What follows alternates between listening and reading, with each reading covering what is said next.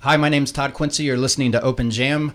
Today I am joined by Adam Helms and Steve Maxwell of River's Edge. Gentlemen, how are you? How you doing, Todd? Great. All right, awesome.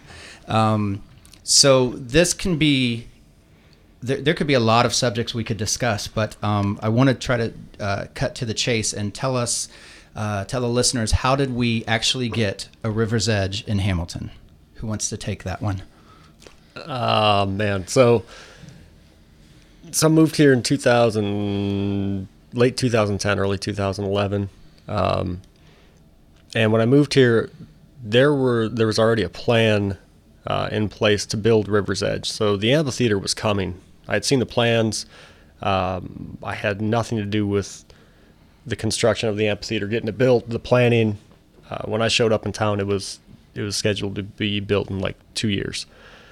So knowing that, I saw we had a concert series already, and I called Steve Maxwell and I asked him, I'm like, hey man, what's the deal with this concert series? And like, I didn't know anybody in town. I didn't even know anybody at the city at that time because I had just moved here from Wisconsin. So I called Steve. He was running parks at the time, and just kind of asked him what's up with the concert series. And Steve, I don't know, what was going on with the concert series at that time in 2010-ish? Man, I tell you what, it was, I don't want to say nothing bad, but it wasn't what I thought a concert series should be.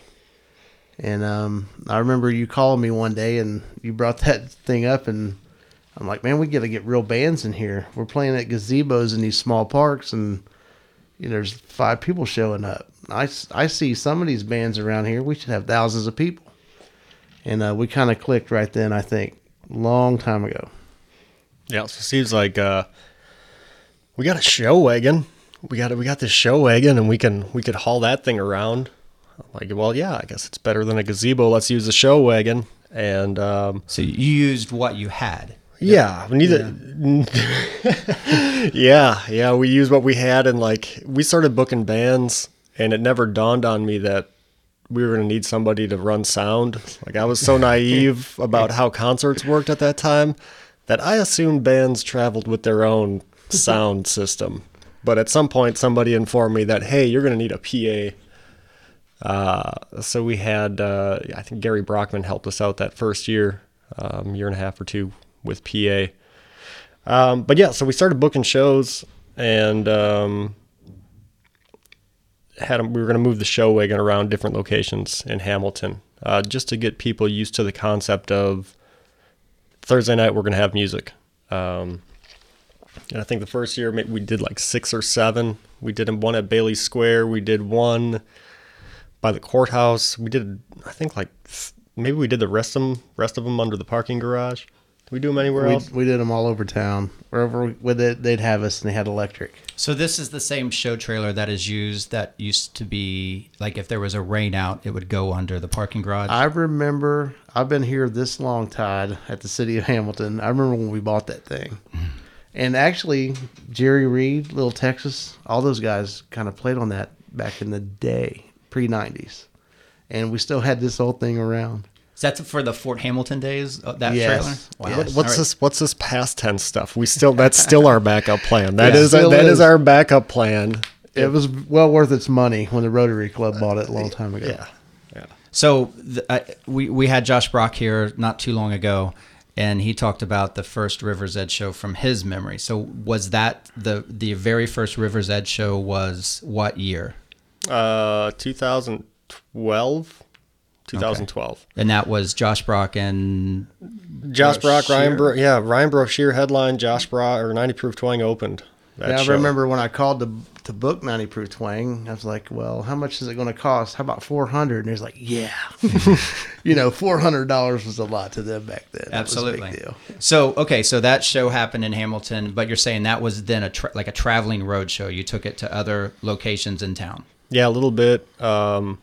I wanted to do a show down in Bailey Square because it was a nice public square, and we got some resistance. They're like, well, you shouldn't maybe do shows other places, different parks. And we went to Bailey Square, and Bailey Square gave us a great reception. Awesome. It was a really great Really great to see that neighborhood turn out, and we had a great show. And then we went back to the courthouse.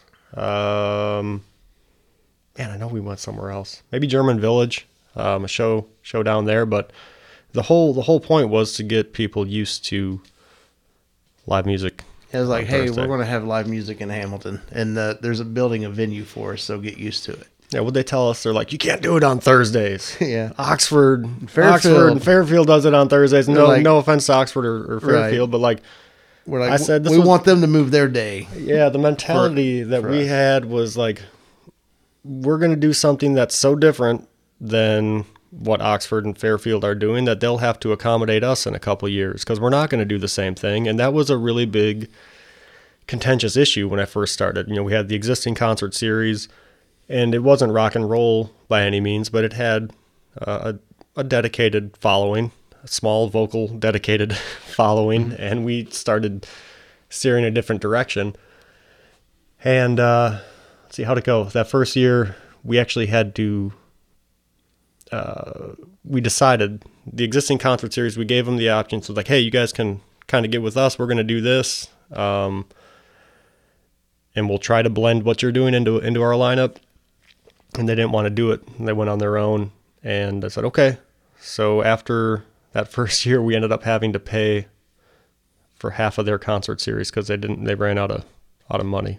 So I may have missed something you said, but the concert was the other concert series. There's two entities in this picture. Yeah. The other one is also a Hamilton function. Right. River's Edge almost never got off the ground because they didn't want, or the other series didn't want to do rock and roll and blinky lights and fog fog machines. So that was a battle in itself just to get the concept off the ground. Selling beer was a foreign concept. That was a contentious issue when we at the pulled beginning. that off, I was like, well, we got it now. Yeah. Yeah. It seems to be a necessity. Exactly. So you alluded to something,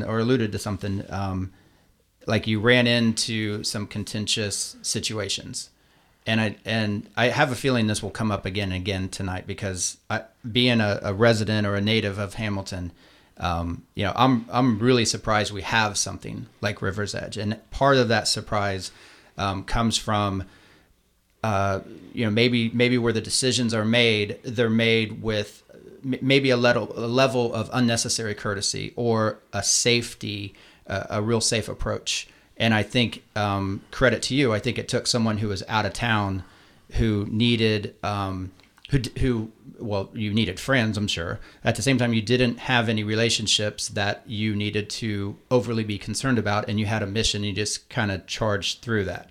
And then I don't, without sounding conceited, because I'm not a conceited person, but I don't think it'd be really difficult for somebody from Hamilton or who grew up here, who's entrenched with local connections, to cut through all that and just not care and just go straight for the mission. And I was 20, 25, 26. I didn't know how long I was going to be in Hamilton, 1 year, 2 years, 5 years. At the time, it wasn't crossing my mind to stay here forever.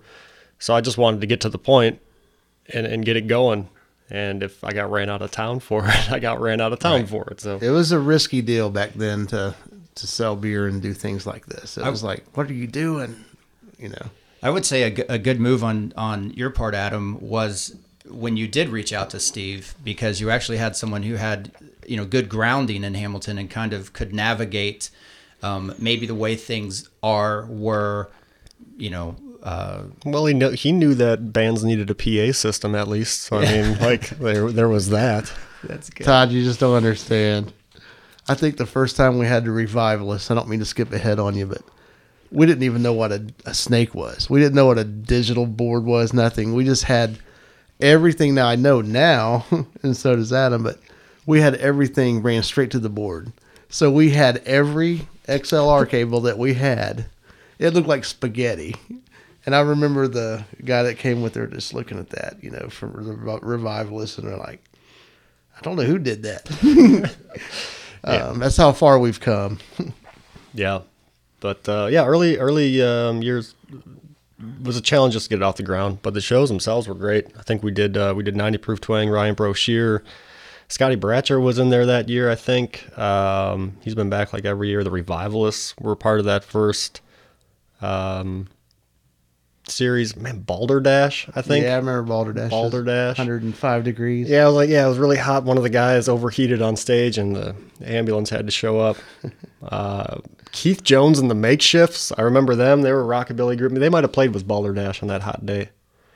Yeah. But yeah, there were like 6 or 7 shows, and now we're doing 15 a year, something like that.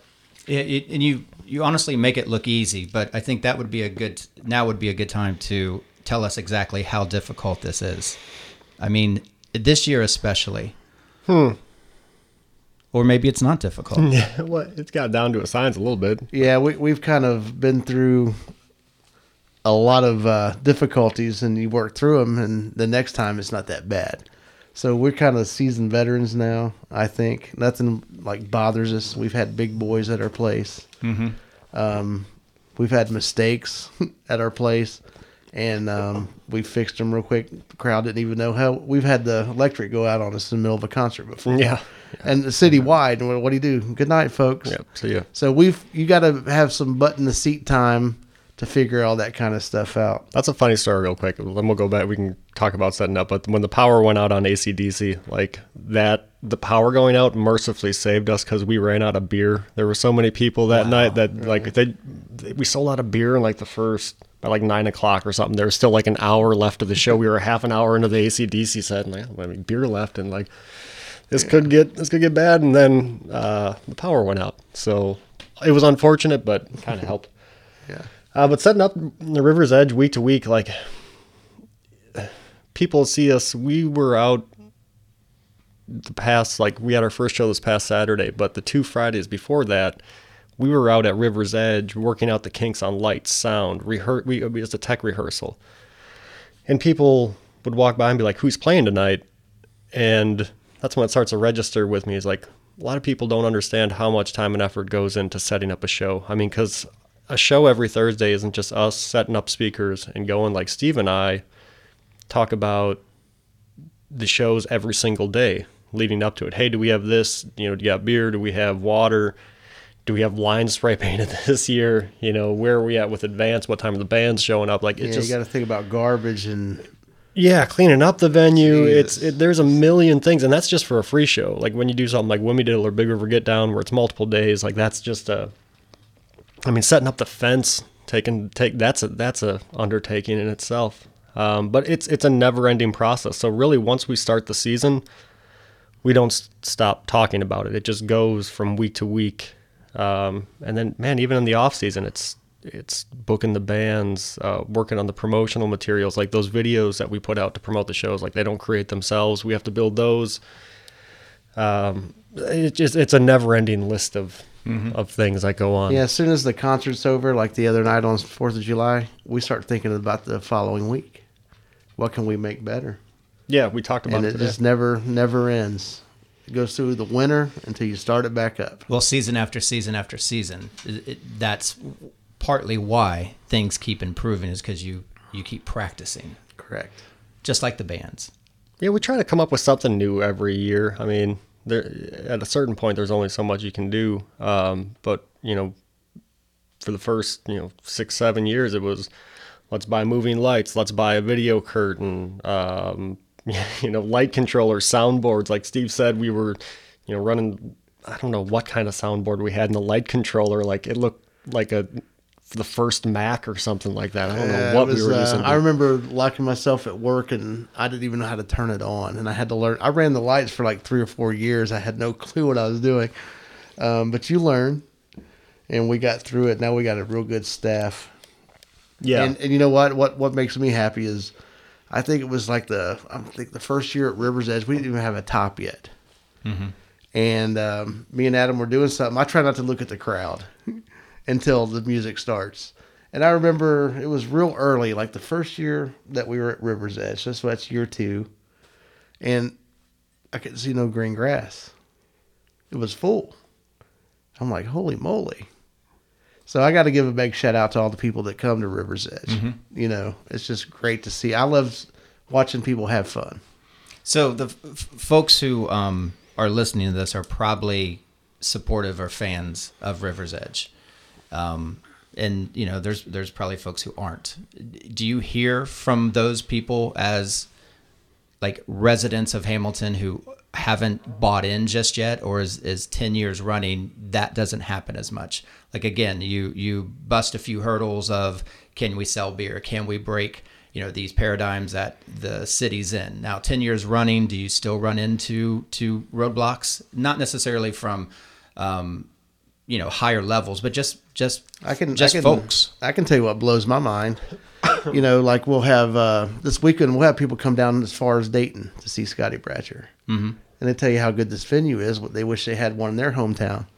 And I still run into people today that I love dearly that like, you have an amphitheater? And I'm like, are you kidding me? Yes, we do have an amphitheater. Come down. They come down. They're like, oh my gosh, they're proud of Hamilton. So I wish that happened a lot more. I really do. So just more awareness. Yes. Yeah. Yeah, we don't. I mean, really nobody has ever walked up to me to my face and said, man, what you're doing at River's Edge is really terrible. I wish it never would have happened. I mean, we get critiques on social media and that's about it. Mm-hmm. But the number of people who have talked to me either in person at a show or, have left a positive comment on Facebook, a lot of people, this is the greatest thing Hamilton's ever done. Mm-hmm. People tell me that, and like that means a lot. So yeah, in the resistance anymore, as far as, the politics goes, no, like it's not an issue, at all. It was in those early years. And when the city started realizing, when we first started putting tickets out, just where you could claim a free ticket, it's always been free. We've been doing the free tickets or VIP tickets for the past several years, and it started as an idea to give me an idea how many people were coming, so like how much beer and food and stuff to order. But what it turned into was it justified River's Edge as a tourism and music destination to decision makers in Hamilton. They didn't understand why we weren't booking, their cousin's band or the local band that plays at the tavern every night. But then when I showed them, like, look at where people are coming from. Mm-hmm. I mean, we have 48 states and 3 different countries that have attended shows at River's Edge. And like, but for River's Edge or that music venue, we have Ice Fest and some cool things, and people do travel for that. But like, I mean, that's once a year. We do it every week for 3 months. So the city has realized that the tourism value and the estimated economic impact to the local economy is $1 million, and we do 15 shows. So I mean, that's a great return on investment. Wow. And we should touch briefly on that. A lot of people think that the city runs River's Edge. I work for the city of Hamilton, but I started River's Edge in my off time. Like when I was 26, when I moved here, there was nothing going on. I'm like, man, we got to do something after 5 o'clock. So we went with the music concept, and we kind of talked about that already. I lost what I was going to say there for a second. You're going to have to edit this part out. Maybe. Yeah,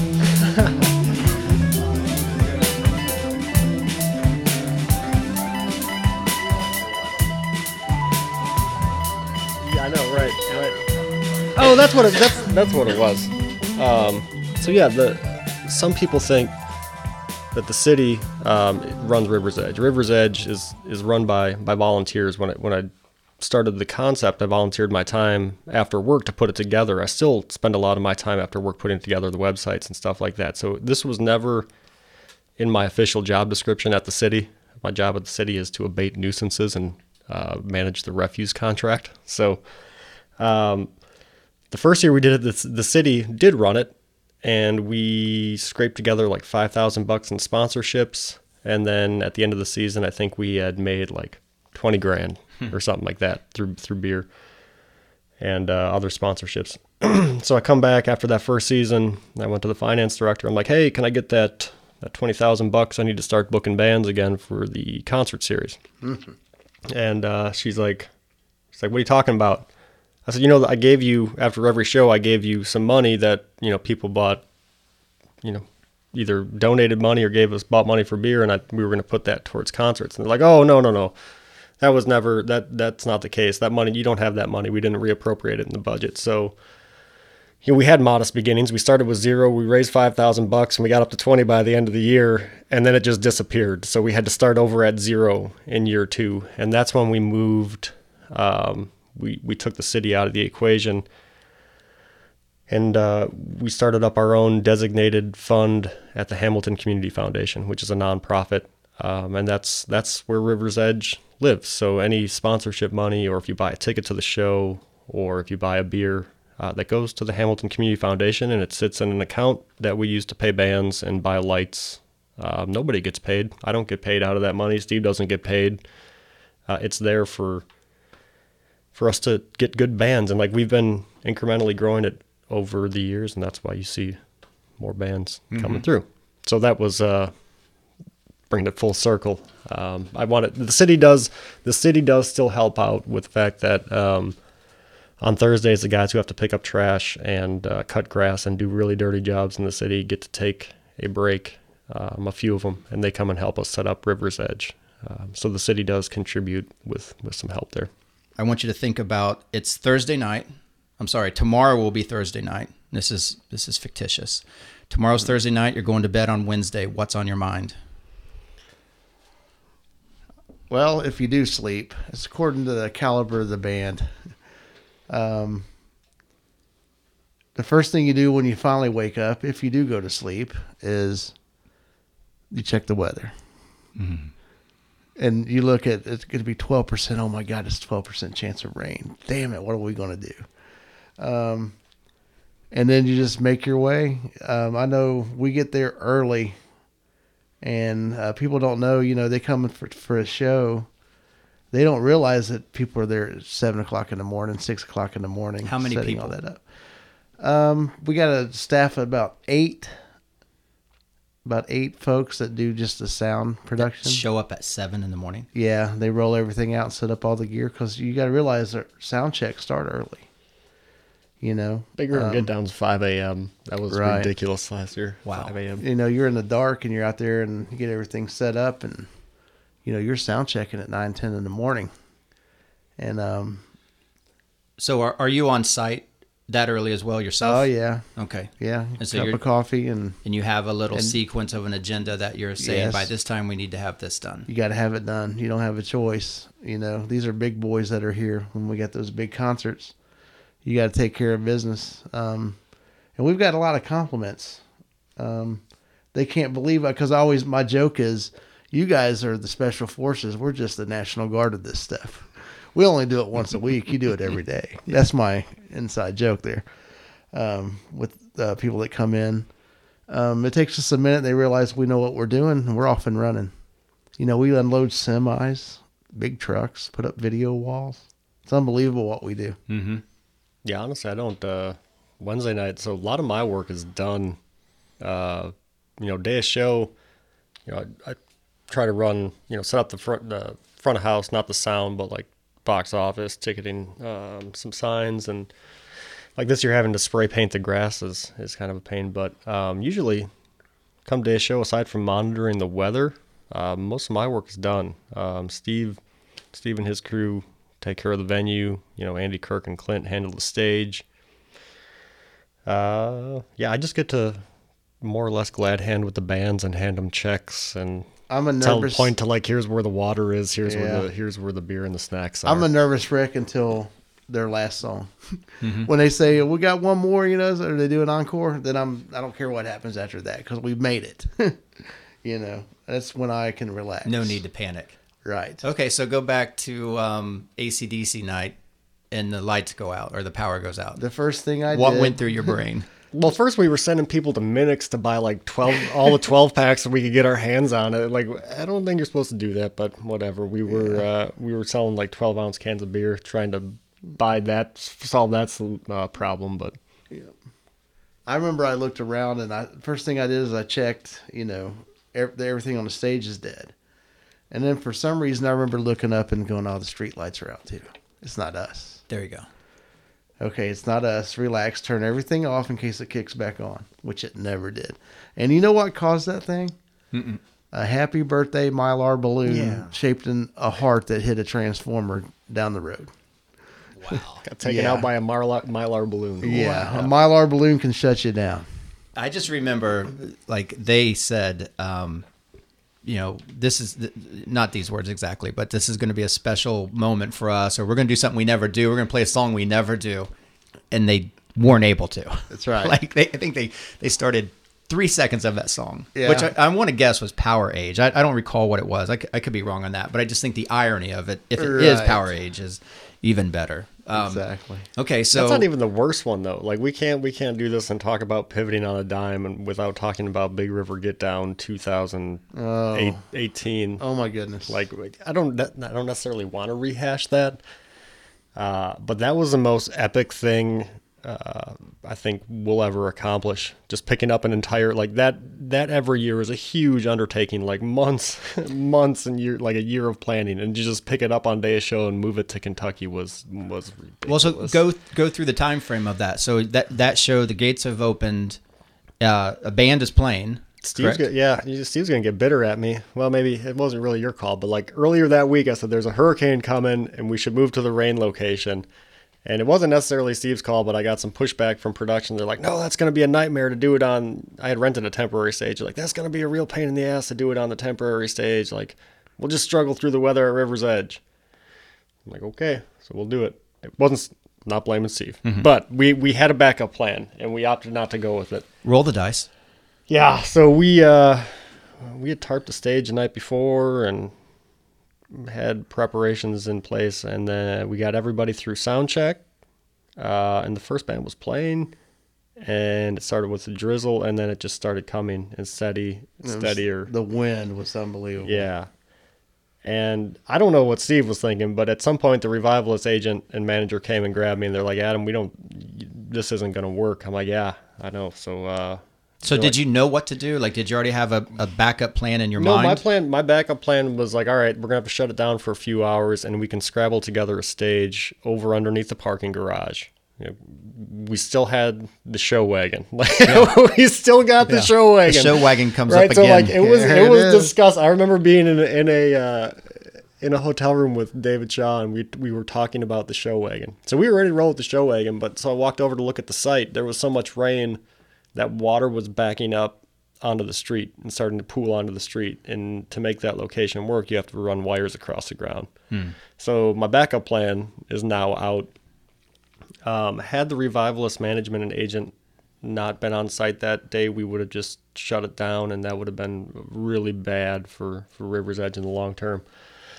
But they knew some folks that they had played at the Madison Theater before, and their agent and manager made some calls and basically told Madison Theater that we're coming down.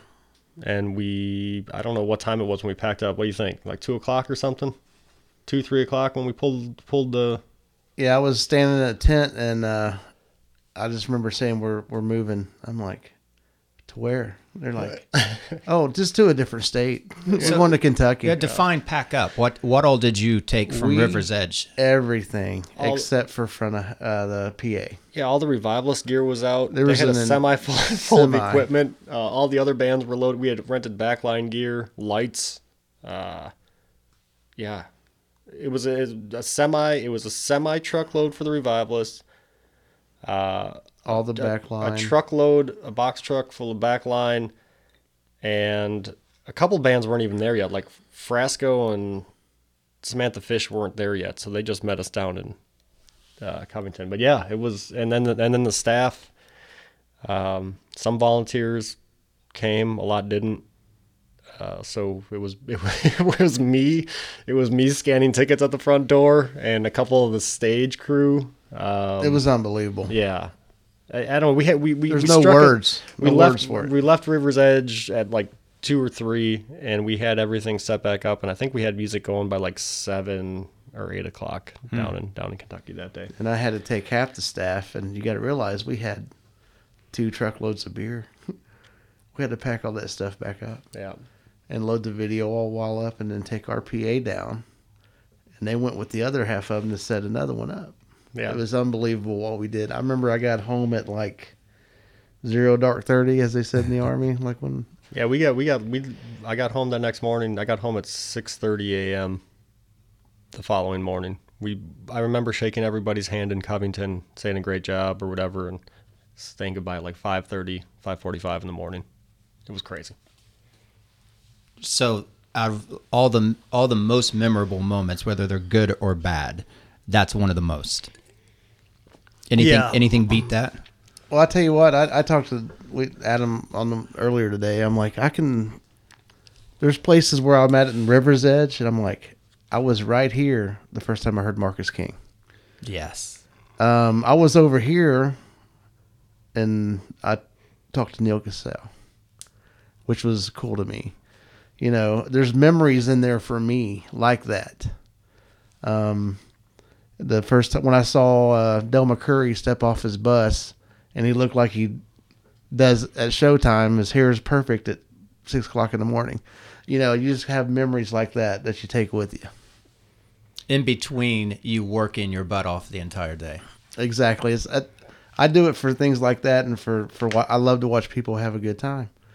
There's a guy I know named Todd Quincy. During one of our shows, I just saw how happy you were, because that was one of your favorite bands out there absolutely. playing. So I think I dig that. I really do. I'm kind of the guy if you're fishing with somebody and they catch a fish, you're just as happy. You're happier for them. Exactly. So that's how I feel about that. It's very nice of you to say. It's nice of you to bring me up in your story too, by the way. I just distinctly remember that. So back to Thursday, you've busted through the lights, you've busted through the sound, you've got front of house open, the box office is open. Steve, you're gonna tell me that you don't relax until the very end.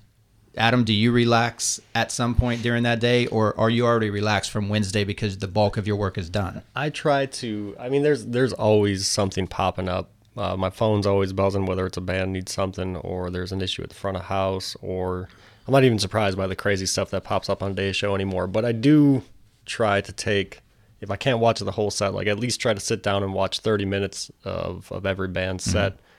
Because I do, after every show, I try to provide feedback to the band or the agent, like, here's how the show went, this is what I thought. So yeah, I try to watch everybody that comes through. Usually, you know, we're busy. I'm busy Day's show, but once the doors open, I get a little bit chance to relax, and that's when I get to walk around and just observe things, and helps me, you know, figure out what we need to do next. Mm-hmm. So back to, you mentioned, agents are giving feedback. I would imagine that over the 10-year history, and again, some of the monumental things you were able to pull off, such as Big River Get Down during the rainout, but just bringing bands who may not know where Hamilton is, but more importantly, giving them a place and showing them, I imagine, an incredible level of hospitality from the town itself, and then a good turnout from the crowd.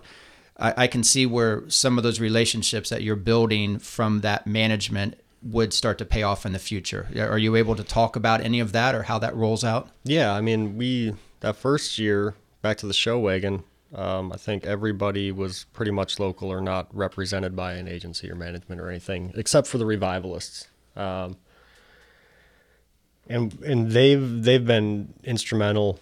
Dave Shaw and his management team, agent, have been instrumental in bringing talent to Hamilton. Not only that, but like telling me what I should do. Like I said, I didn't know you needed a PA system, so like I didn't know the lingo of how these people talked. So they'd be some things that I take for granted now, very basic terminology. Like I had to stop and ask them, like, what are you talking about? Mm-hmm. So I was so naive and so green at that point.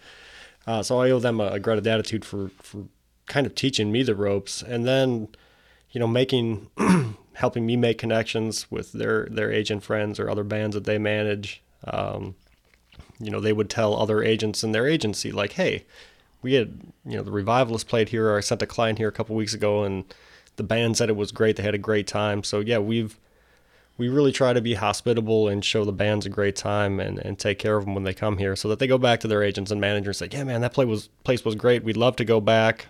And, you know, that agent or manager represents 10 other bands, mm-hmm. so they will send their clients here.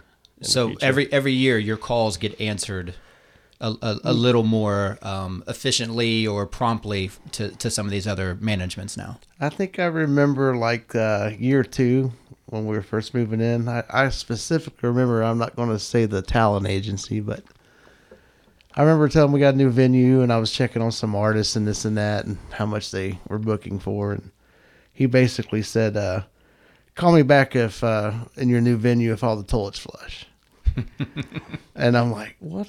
Are you kidding me? Right? So, and we've come from there to now agents and talent agencies and record labels call at them. Yeah, they seek us out, which Yeah, is they really seek really us out. cool. Some of the people that we get calls from, surprise me. The one that I laugh about is Toby Keith asked to come play here one time, and I'm like, how much does Toby Keith cost? And they're like, $500,000 or something, which I don't know. For Toby Keith might be a bargain, but like I don't have $500,000 to pay Toby Keith. But it was flattering, I guess, that we were on that radar, And I love the way that we kind of do it for the right reasons. We're not in it to make money, like you would be to feed your family. Mm-hmm. We're in it to make money to put back into it. So I know the bands love the way they're treated at our venue, and that's real important to us. Mm-hmm. So the bands that you want to have, play at River's Edge, like I imagine it's not just who contacts you. You guys are seeking certain bands out, and all styles of music, have a champion. I mean, a lot of people, have their favorite band in their back pocket all the time and are constantly trying to, encourage their friends to listen to it. And you guys are in a unique position because not only can you play that cassette for somebody, or CD or MP3, but more importantly, you can actually bring that band in front of people live and let them see the essence of that band that you really enjoy. And is it safe to say that some of the bands that are showing up or coming to the stage are bands that you guys are intently chasing to get here? There's bands that we've chased since day one, and we've never caught them. You want to tell me who that is? I'm not going to say who they are. I will. Man, we had Sturgill Simpson lined up to come here play. Like, we had Sturgill Simpson, Chris Stapleton, and Lake Street Dive all lined up to come here and play here. And for some reason, it just didn't happen. Wasn't a choice of my own, but it didn't happen. But nonetheless, yeah. Personal, like, I try to be unbiased when we curate the lineup. Everybody's got their personal favorites. I mean, right. I mean, if you ask me, it would be country and southern rock every week, but you can't do that, Right. If we got to be diverse. If this was about money, we would book. You would see nothing but tribute bands at River's Edge. Mm-hmm. If it was about money, that's all you'd see. And there are some that do that. There are some venues, summer series that book all tribute bands. But that's a really good point because, and I like the fact that prior to ever saying that, you've mentioned that it's not about the money. Maybe we can get into what it really, really is about as well. But I hear all the time if, people say, I don't know why we just don't have a tribute band and a local band every week, because if you want a crowd, that's going to get a crowd. At the same time, the goal is to have a big crowd there, but right. there's a level, in my opinion, for River's Edge that it's outdoor, it's music. If you like drinking beer, there's beer. If you want water, there's water. What else can you do within a 40-mile, 50-mile, even 60-mile radius that's better on any given Thursday night and doesn't cost you a thing if you choose to not spend any money? Yeah, I mean, we really try to balance all that out because our concept is original. If it was up to us, we'd have original artists every week. But, you can't go see Led Zeppelin anymore. Yeah. But we try to find the best Led Zeppelin tribute in the country, and we do. Same with AC/DC and those other bands. So we understand that. It's a different demographic. But if it was up to us, it would be original music every week. If we did tribute bands every week, we would have never had Tyler Childers and Billy Strings for free on the same night. Wow. Like, that doesn't happen. Yeah, If they pay the bills. Yeah, if we would have done tribute bands, I know David Shaw's from Hamilton, but like the Revivalists and their management would probably be less keen about coming back. Because it's not just Dave. Dave will come back here and play a show every year, but like the Revivalists have to come. There's 8 other people in that band. They have to want to come here too. Right. So if they were just a one-off thing, they probably do it for Dave. But I think, making those relationships, those connections with management and agents, like I alluded to earlier, that keeps us relevant on the music radar. Like Hamilton has no business being relevant on anybody's music radar, and I don't mean that to be offensive, but typically you don't get artists throwing a dart, pinpointing Hamilton as a place to come Right. through. Cincinnati, yes, Right. but yeah, Hamilton has surprisingly become a viable destination for, especially on Thursday nights. They told us not to do it on Thursday nights, and part of the plan from the beginning was we are not going to get touring bands to play here on Friday or Saturday, but we sure can catch them on Thursday night when they're going to a gig in Chicago on Friday night, or they're going to Nashville. So that was a strategic move, not to just Yeah. trump everybody else who had a Thursday. It was Right. to catch people on tour. I wasn't trying to fight Fairfield or Oxford. Right. It was very calculated from the beginning. It's like, Yeah, day one. Getting them passing through town. yeah. Wow. When we started this in 2010, 2011, that's when the music industry was transitioning from relying on music, like record sales, to make revenue. And it was slowly transitioning into we have to tour incessantly to make money. So we started right at the golden age of before prices got really high for touring bands. We started, Yeah. we were doing original music right in that niche time, and we were able to secure a lot of emerging acts. And I tell you what kills us, Todd, is, and there's some great festivals around the country, but the big ones with the radius clauses kill independent, which we consider ourselves independent. It just, man, it makes it tough booking bands. It really does. Difficulties do you guys have when it comes to booking bands or finding bands that come and play at River's Edge? I mean, more and more, it's just tough because there's some great festivals around, around Louisville, Lexington, Cincinnati, and within our market. But there's many times we've had a band, we got this band, they're coming, all of a sudden we get a call, Adam gets a call. We're going to this certain such festival, and I'm sorry, but we can't play your venue this year because they have a radius clause. Radius clauses are killing independent music series and independent festivals. It's and Adam can elaborate on this, but Yeah, they Man. protect the investment of the other talent buyers, but it sure makes things difficult. Like the ones, and they're great events, so I have nothing bad to say about them. But what makes booking difficult for us in particular is Bunbury, and it was just Bunbury and Nelsonville. But now Louisville has the trifecta of festivals. It's Bourbon and Beyond, Hometown Rising, and Yeah. Forecastle. And it's So, I mean, good. between those three, they have a radius clause. They radius Hamilton, Ohio out of, if you play at one of those three festivals in Louisville, you're not playing in Hamilton, Ohio this summer, or So- Cincinnati. 10 years ago, did they say Hamilton, Ohio specifically? Yeah, I don't think they radius. I don't think they radius Hamilton out. But it takes Cincinnati out of the equation. I get it. Which Louisville's a 2-hour drive, and I get it, but those are the types of things we deal with. So we'd love to bring everybody's favorite band here, but it's tough. So are those festivals independently curated and managed, or are they part of a bigger management or Live Nation type situation? that's the big boys right there. Yeah, I mean, the festivals, some of them are AG or bigger promoters. But there aren't a lot of homegrown. Like with the homegrown one, like there's one in Cincinnati, Whispering Beard Folk Festival. They kind of do the same thing as us. We never get in their way. They want somebody to come play their festival, and we want them to play at River's Edge. Great, go ahead, do it.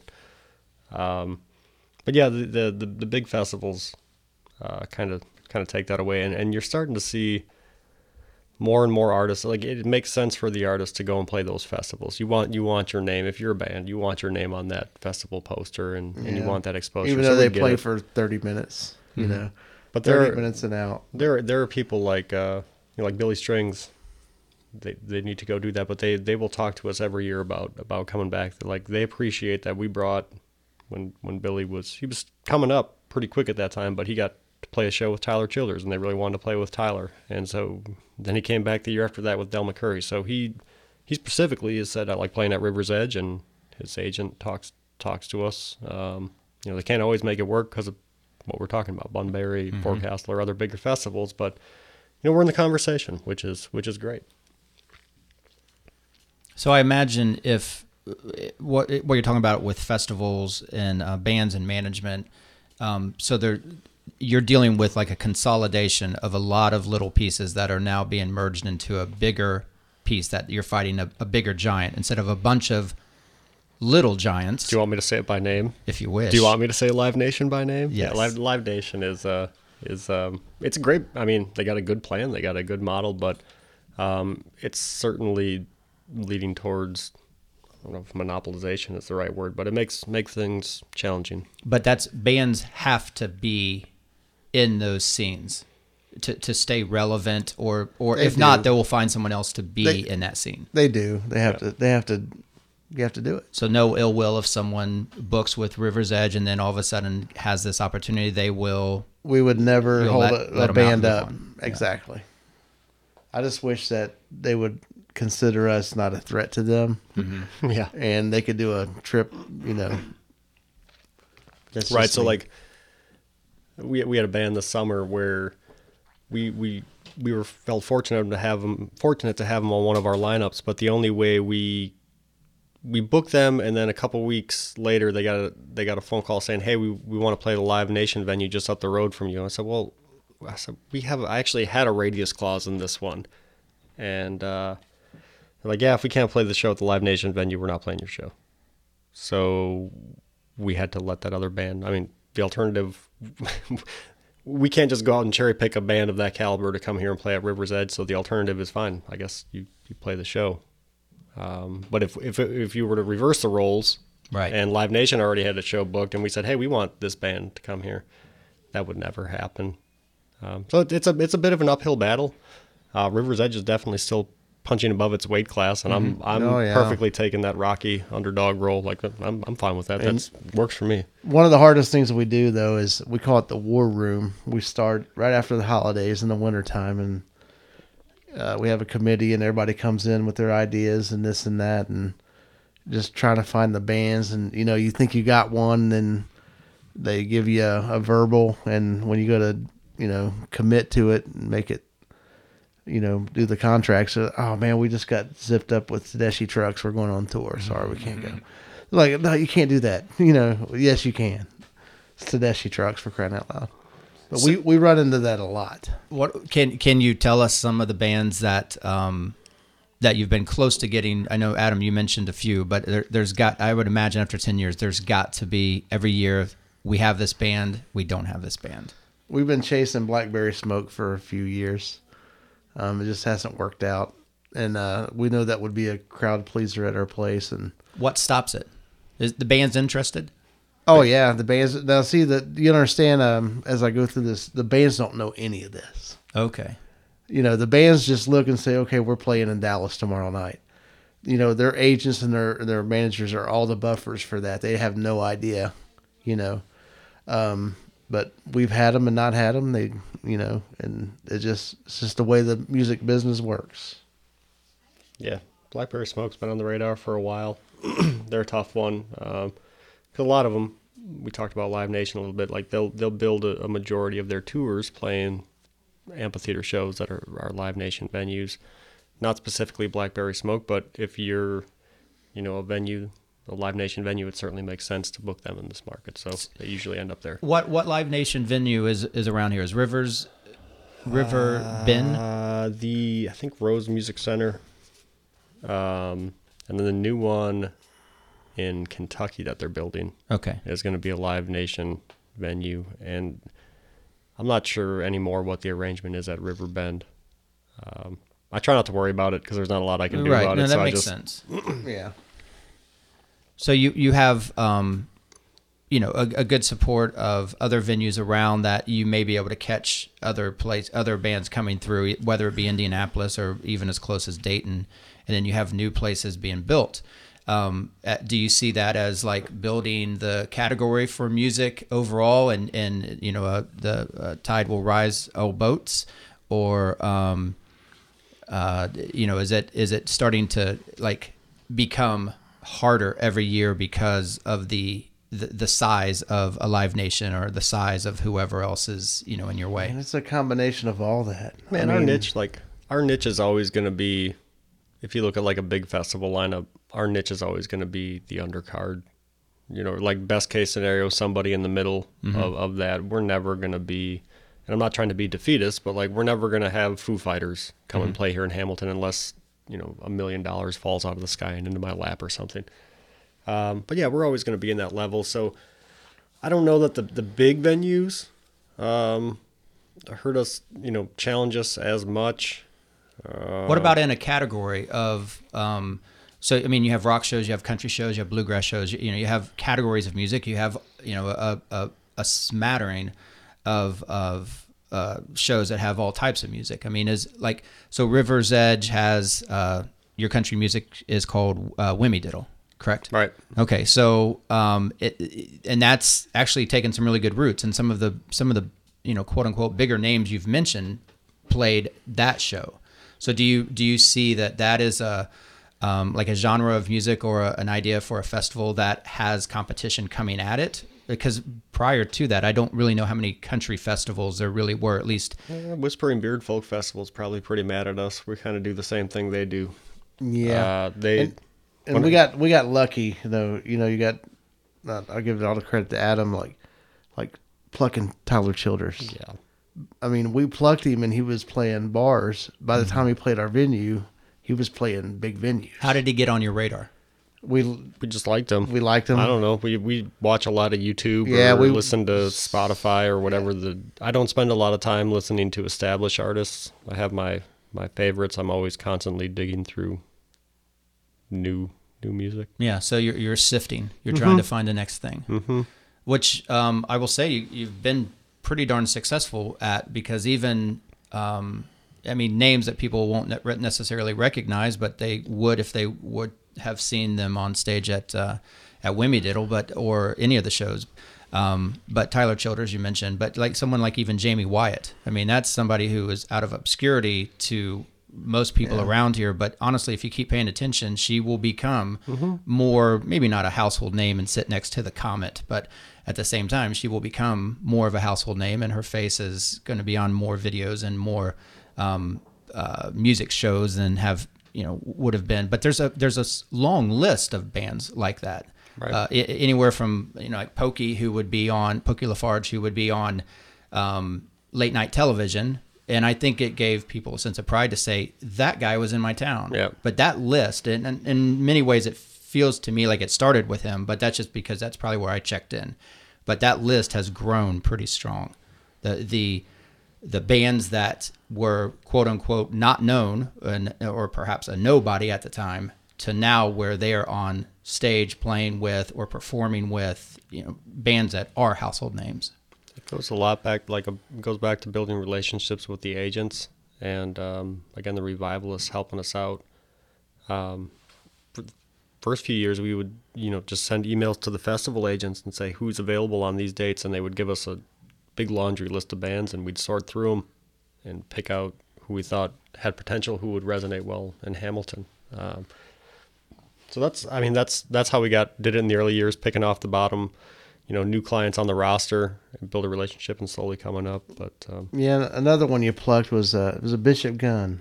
Yeah, Bishop Gunn last year. Yeah, we were sitting in the green room with him when he got a call, and he hung up. He's like, I get to open for the Rolling Stones. Yeah. That happened at our venue. Right. So that kind of stuff is cool to us. We had to, Tyler Childers, I don't know if a lot of people know this, but Tyler Childers, the year that he played here, had an offer to play Bunbury. Now, it wasn't a headline spot. We were offering him a headline spot at our festival, but Tyler Childers actually picked Wimmy Diddle over Bunbury in 2018. And I think, a lot of that has to do with his ideology as an artist. We sold him pretty hard on this as an independent music festival. It's a Rust Belt town, not too dissimilar from where Tyler's from. So hopefully that resonated. Maybe it was the money. I don't know. But we were glad to have him here. You mentioned money. How much can you mention money? About what we pay bands? Well, just a ballpark. I'd hate for you to give up. The most we've ever paid a band at River's Edge is $50,000. Wow. The most we've ever paid a band for a free show at River's Edge is $25,000. So do the math. I mean, I don't know. Try to match up who made what. Sure. No. So I'm going to say that you do have to spend money to make money, or you do have to spend money to maybe succeed, I guess. I mean, you can book all the local bands you want, but at some point you do have to step out and put a lot of money on the table to get somebody bigger back it's at such a risk, with all that's involved with being outdoors and everything. I mean, just to pull that trigger, it takes some guts. So how is that not what keeps you up Wednesday night? It does. It does. That's the, okay. It does. Adam made it sound like he was calm and cool because he was done, but I would be awake all night long if I knew that there's a chance for rain and I have $50,000 on the table. Man, the early years, it used to keep me up all the time. And we'd make decisions that morning, like, hey, we got to move to the show wagon. But after whatever that Big River Get Down year was with the temperance movement, like the wild, man, it was like 2016 or 17 Rained when we all just day. sat out there in the downpour, like sitting on tarps. And after I realized, like, holy cow, we held it down with tarps and we kept everything dry. I was like, we can weather some storms here. Like, I don't have to worry about it as much. And that, that's a testament to our crew. But what we can't handle is a remnants of a hurricane or whatever, like we had in 2000. Yeah, we got people, we got Andy Kirk and Hannah Carmen, the light. I mean, they took so much off our plate by taking that over. They're so great. And Clint Cole. Yeah. Now, these are folks people would recognize if this was a video and you would show a picture. You see these people every week. Every week, and they're up under the tents, and you're just like, what are these guys doing? They're making us proud of what they're doing. Now, are they community members? They work for the city, or what's their connection? Some of them are volunteers. We have Andy's the head of sound in front of the house.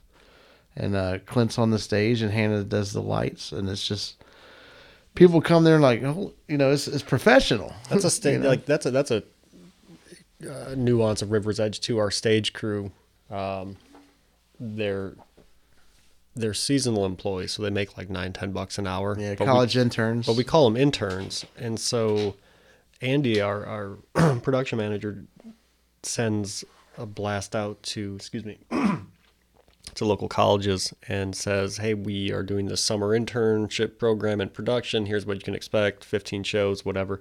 And we get applications from, all over. Was it CCM? I don't know. What's the music college in Cincinnati? Yeah, they're from all over.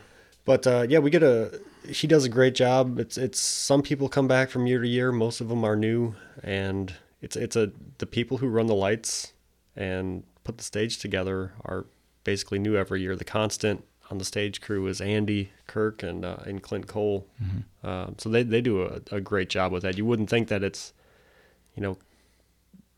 people going to college, in some cases in high school, running that stuff, but they do. One of the biggest compliments I remember was in one of my favorite concerts. Was one of the Big River Get Downs when we had Bad Company. And they came off the stage. We had Bad Company here. Or not Bad Company. Man, I missed that one. Yeah, that was one that got. That was one of the ones that got away. Yeah, we almost had them. The record company. I'm sorry. Yeah. And the guy came off the stage and hugged me and said, and I'm going to cuss here, but I'm quoting. He said, "We thought that was going to be a shit show." Yeah. But you guys were incredible. Because they just flew in from California. They didn't even have their instruments. We had everything, and they showed up with guitars and had to coming into Hamilton, Ohio. Like, yeah, we got backline covered for you. And I picked them up from the airport in my personal vehicle the night before and gave them a ride back to Hamilton. They're asking me questions. I'm like, production questions. Production is not my world. So I was like, I don't know. I think we got a wire for that. I think we got a cable for that. They're they're asking me all this. I'm like, I don't know. So they completely thought it was going to be a giant cluster. Yeah, Wow. they were nominated for a Grammy that year. Yeah, So. by the time they left, they were quite impressed, and I got a free T-shirt out of the deal. Oh, good for you. Yeah. Not just a free T-shirt, but again, that's the building the reputation or making what we do relevant for people to make an easy decision to come here or I'm going to go back to what Max said about the bands don't necessarily know where they're going to go. So these guys are flying into Hamilton, Ohio, or Cincinnati, but coming into a show in Hamilton, not knowing, obviously never have played here before, and probably didn't really know anyone who ever did play here before, and they get picked up by you in your personal vehicle, I'm assuming. And Yes. and so you instill confidence in them the moment they shut the door. Most of the time, I mean, I have a better understanding. Most of the time, they're not asking me about like cables and stuff. I don't know, but these guys were asking me about cables. Most of it's like, hey, we're glad you're here. We got a great setup for you, and I can usually schmooze them. But these guys were, they produced their own Grammy-nominated album in their living room. So these guys were all about knowing what was up, and I couldn't answer their questions, so they were pretty concerned. Yeah. We've had bands roll up. You've been in the bands, they're like, we can sleep in a bed tonight. They don't have to sleep in their, in their bus. You guys are feeding us. Yeah. They're like, we went up the road and we saw a record in that record store on Main Street, So that kind of stuff is cool. It's very cool. That's so. In other words, a band comes here. They stay in Hamilton. They're at the what's the hotel called there? The Courtyard Marriott. And you put them up for the evening, and we try to give them the rock and roll level. I mean, because most of these bands are club level acts, and they show up and like they're lucky if they get peanuts in the green room Right. or something. Then like we give them a hotel and feed them a meal and try to make them feel really really welcome, and they love it. So well, and the stuff that is surrounding River's Edge now in terms of Markham and all the shops and Into and just all the different places you can go municipal. I mean, there's a scene that not only the concert goers are getting to enjoy, but especially the bands if they're willing to hang around and just kind of feel the vibe of the city. That in many ways, I mean, you guys created. It wasn't there before. Yeah, we didn't try to create. We weren't out there to get bars and restaurants downtown. That's more of the city manager's job. But we did know that if we brought in bands that would attract the type of people that would like to eat at restaurants or bars or go to Municipal Brew Works, then we would eventually cultivate that scene. And that's what happened. I like to tell people we planted a seed with music, and like when River's Edge was first started, like there was no roof. Then we got a roof. Then we got Markham Park, and then Municipal Brew Works, and then the Markham Apartments. I mean, Third Street Music popped up well before that. And then North Tano's. Second, yeah, Tano's. Like everything just started snowballing after we did music. Yeah, it seems to all kind of work hand in hand very well. Yep. You had mentioned Andy Kirk. Is that right, with a K at the end? Correct. So he fishes out and tries to find volunteers to help. Is that something that like people within the community can also kind of reach out to somebody and volunteer and help out? Don't There's a ask whole- Andy about volunteering because he will not let you within 100 yards of a cable or a lighting fixture. I'm just kidding. Love you. We Andy. have a lady that does our volunteers. Her name is Peggy Bangy. If you would like to volunteer for a show, we need volunteers for working in the beer booths, handing out wristbands, scanning tickets. Now that we have to do tickets this year, what else? Ushers. I mean, it's unbelievable how much goes into a show that you got to wrap your mind around that you need all this stuff. But It takes at least 20 volunteers per show,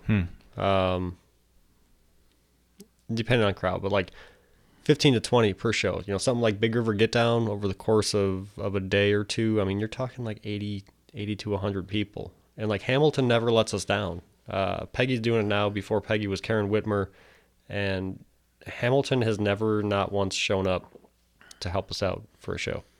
It's been, the support from the community is incredible, not just the volunteers, but the corporate sponsors. Like this is what happens when everybody's pulling in the same direction. It's really incredible. And we do have volunteers that work on the stage, but you got to come from that background. That's Just can't show up. That's I remember we read a rider one time, and if you want to have fun, read riders for bands, especially the hospitality, and then go shopping for it. Yeah. Which we've all done in this room. What's the craziest thing you've had to buy? Dog that speaks Russian. Somebody asked for a dog that speaks Russian. We had one that said the steps or entrance to the stage has to face Texas, or we will not play your venue. And they just do that so they know that you read the rider, read it, know. yeah. But How did you get past the Russian speaking dog? Because I'm imagining you did not succeed at that. I prefer to keep how we tied him over a secret. That's a secret of River's Edge. It's part of our secret sauce. Gotcha. It's a special condiment.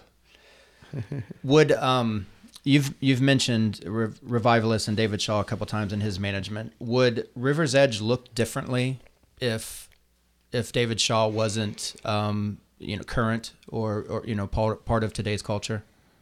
I think so. I mean, Little Texas and like Del Gray, there were people from here, and like Del's been supportive. Gotten to know him a little bit over the years, but Dave really dove in head first, and he's about the same age as me. So when I was starting this, I was 26. He was in his mid-20s too. So he dove in head first and really got me excited about the original live music concept. So yeah, I think it looks drastically different without them. I think we have 3 constants. Well, except for us two. I think it's constant. We've had David Shaw and Revivalists, Josh Brock and 90 Proof Twang, and Scotty Bratcher. I think has played every year. Except for this year. Yeah. Big River Get Down, we had to hiatus. Right. I kind of am not counting this year. Yeah, but I'm not counting this year either. We're just trying to do get to the next week. Yeah. Get to the next week. Get to the next week. So what on shows that are coming up? So next week, we're recording this the week or the couple days after July 4th. I think it's Tuesday, correct? So a couple days we have Scotty Bratchard and GA20. Yes. Right. What other shows do we have coming up that you can remember off the top of your head? July 16th is Allman Brothers Live at the Fillmore Allman Brothers tribute. July 23rd is Ghost of Paul Revere with Neil Francis. July 30th is AC/DC tribute with a Metallica tribute. August 6th is TBD with Motherfolk.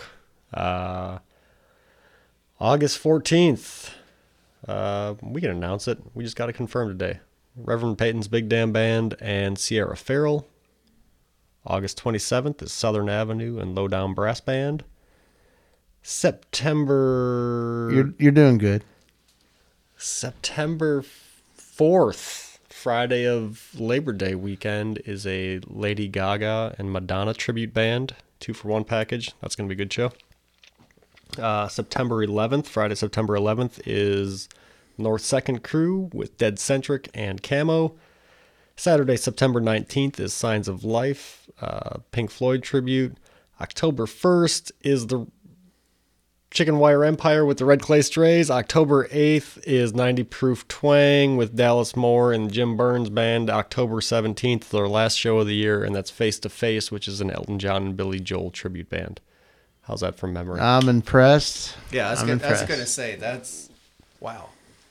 And you really weren't reading anything. No, I don't have a script. You were looking into space the Right. entire time, and I imagine you're picturing a calendar. This has been these dates have been replayed so many times in my head when trying to find bands and match up dates. But that's a whole new season that a lot of these bands were already on the season, but they weren't on these dates. I mean, Yeah, we you're had going to- all the way into October this year. We bumped them, yeah. Yeah, we bumped all of June back to October and September. We had to reschedule AC/DC tribute to late July.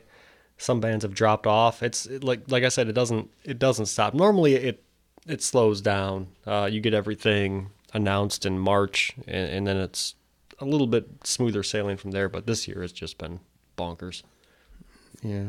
You All can't sort- explain it. Well, and you have all sorts of rules and regulations that you have to follow and encourage.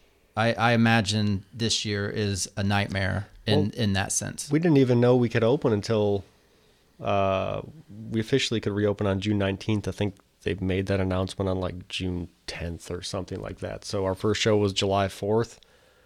And then we had to, make the plastic partitions for the beer booths and the tents. Like there was a lot of work that went into accommodating the state's guidelines. So yeah, it's been a sprint from about mid-June to July 4th just to get this up and rolling. And I just have to say that, if I was running Paul Brown Stadium or wherever the Reds play, Great American Ballpark, I would take what Adam Helms has done and I would try to do that in my venue if COVID, keeps going on.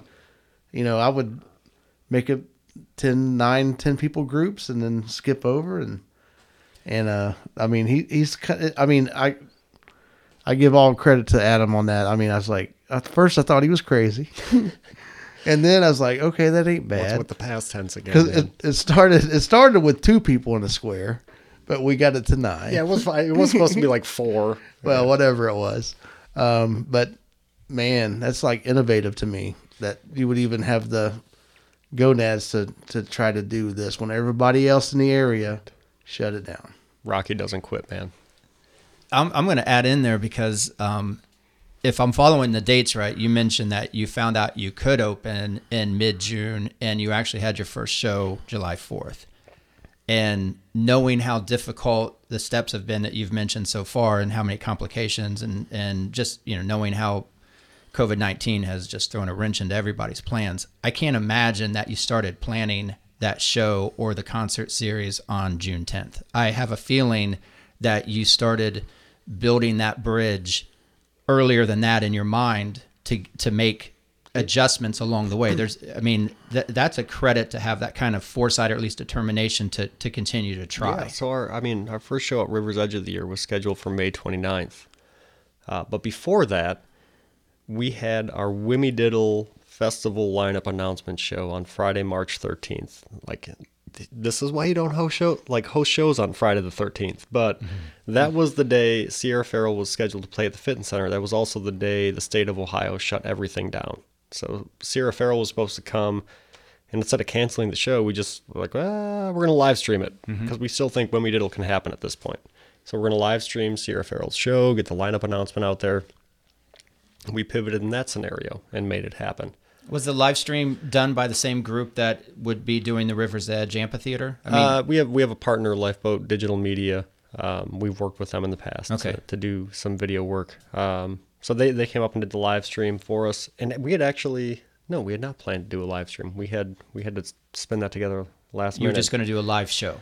Yeah, it was just a live show, and then we pivoted real quick to the live stream, made that happen, and then like I said, our first show at River's Edge was supposed to be May 29th, and I guess March 13th is when it all clicked that this isn't going to happen as normal. So I started thinking, and my target date when I thought things would begin to happen again was July 4th, because I said I don't know that you can shut America down on Independence Day. So I'm like, I'll target July 4th as our first show of the year, and that's where we're at. And now we're just kind of tiptoeing as we go. Yeah, so there's a good to what Max was saying. There's a good chance that there are other people who now have permission to do something, and maybe they're trying to put stuff together because now they can. But again, I mean, my hat's off to you for moving it forward without knowing where the heck you're really going to be able to go. That's good foresight. Yeah, I mean, I manage a band, and